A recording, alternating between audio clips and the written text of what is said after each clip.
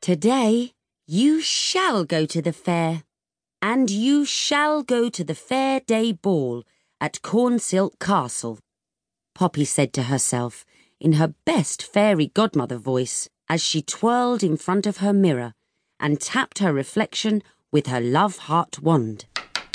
"Time to leave for the fair," called her dad. Soon they could see the pink and white striped stalls and the fairground. "There's Honey," said Poppy, as she spotted her best friend running towards them.